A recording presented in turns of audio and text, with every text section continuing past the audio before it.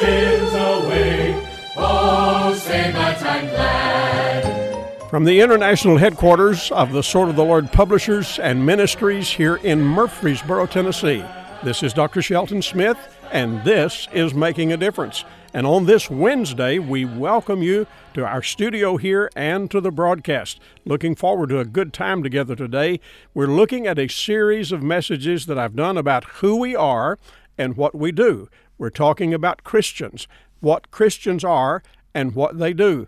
We'll rehearse that just a little bit and then have a new section of that study today. So we'll get to it in just a moment. Let me again remind you that we're here every day, 5 days a week at this station at this time. I also want to remind you that you can check out our ministry at swordofthelord.com. That's our website, and you'll find all kinds of interesting things there. And remember, the Sword of the Lord Men's Conference is coming just 1 month from now, November 12 and 13, Friday night and Saturday. And I hope that many of you guys are going to sign up and be here. You'll be thrilled at what happens and the blessing that comes from that conference. We hope that you'll plan to be with us. Now, let's get right to our study today. We have been for a number of days looking at this general topic of who we are and what we do.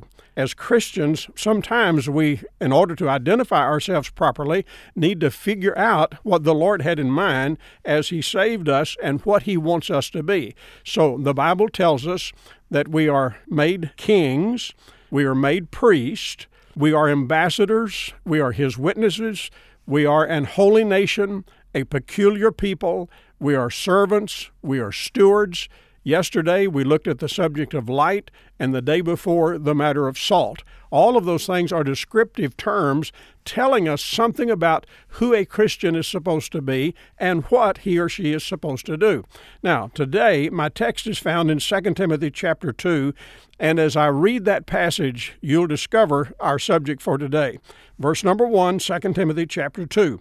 Thou therefore, my son, be strong in the grace that is in Christ Jesus, and the things that thou hast heard of me among many witnesses, the same commit thou to faithful men, who shall be able to teach others also.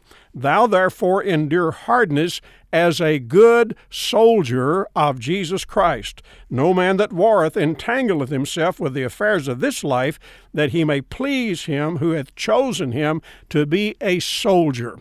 I'm guessing you found the term. The word is soldier. And it's found in verse 3, and it's found again in verse 4. Verse 3 says, Thou therefore endure hardness as a good soldier of Jesus Christ. There are 3 illustrations here in this passage. One is of an athlete in verse 5, and it simply tells us that an athlete strives, does everything that he can so that he can be crowned a winner.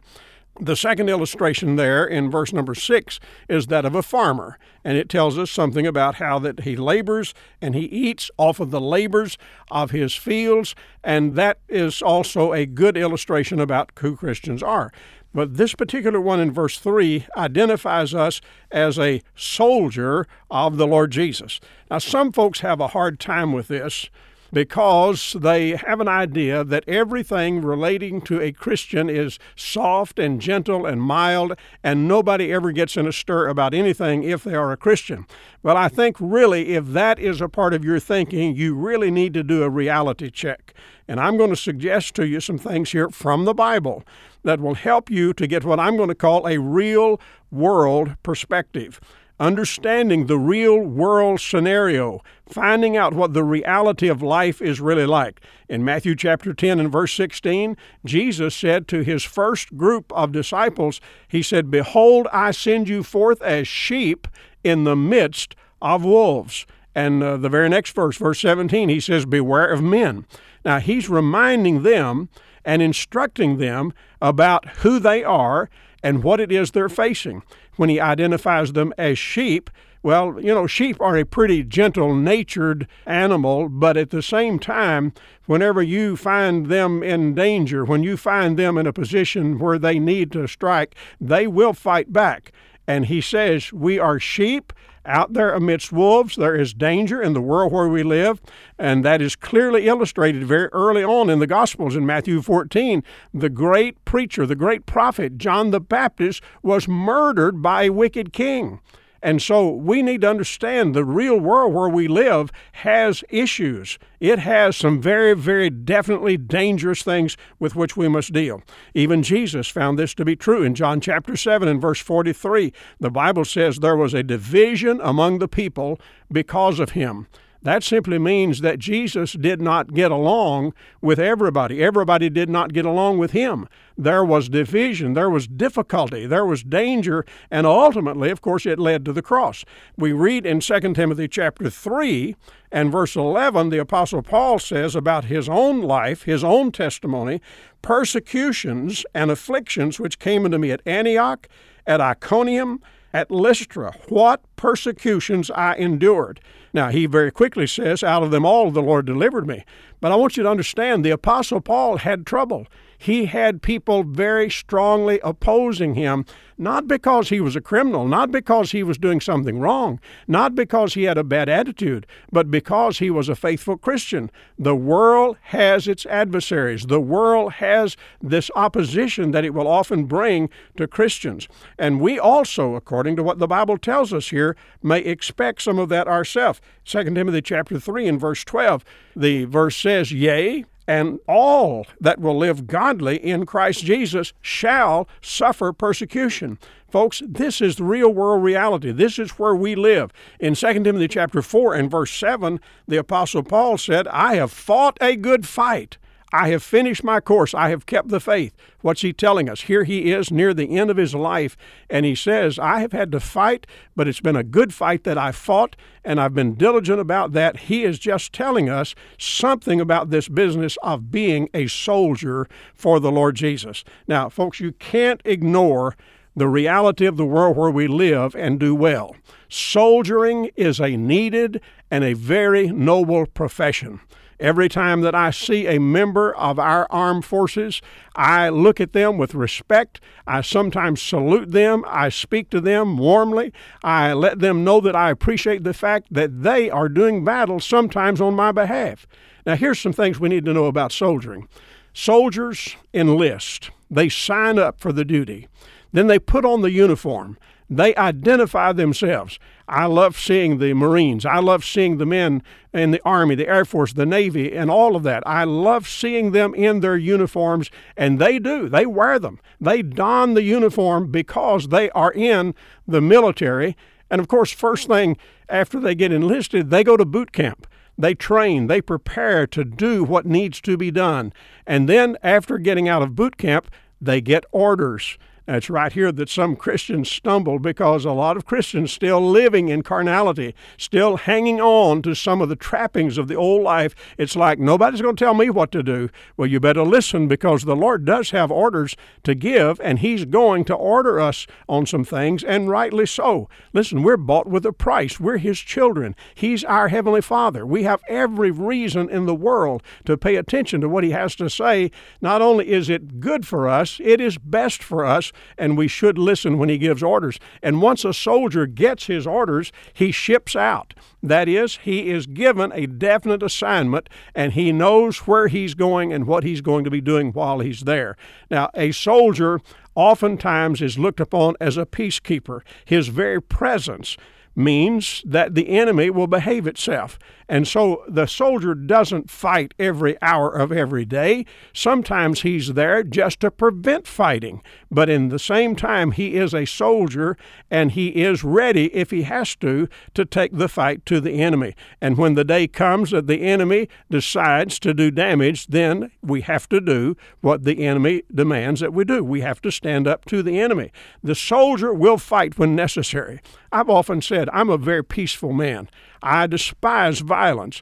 But at the same time, if you decide to do me damage or my family or somebody else, even a stranger, if you are trying to do something to hurt somebody, I would stand up to you. I would do what I had to do to try to keep you from doing damage to some innocent person. The soldier will do that, will fight when necessary. The soldier always takes his orders seriously, takes his assignment as something that he absolutely must do. So he digs in, he stays at it, and he never contents himself with anything less than victory. And if he gets hurt, well, he'll wear the scars very proudly. Sometimes Christians, it's like, well, I did something for the Lord and I got hurt and I haven't done anything since. Well, dear friend, just get over it, get back up, dig in, do the business of God. Let no thing keep you from being who you ought to be in the Lord's service. And if you have scars, if you have battle victories that you have won along the way, you never forget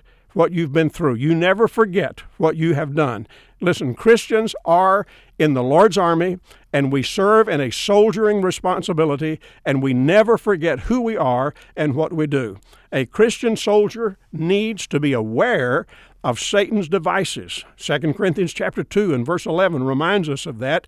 And then we know that we can expect the world to hate us. In John chapter 15, Jesus lays it out very clearly in verses 18 and following when he says, they hated me, they're going to hate you. So if you and I do what we ought to do in following the Savior, if we love Him and serve Him and just do the things that He's ordered us to do, some of the hostility of the world is going to be vented against us. Just get ready for it. Be prepared for it.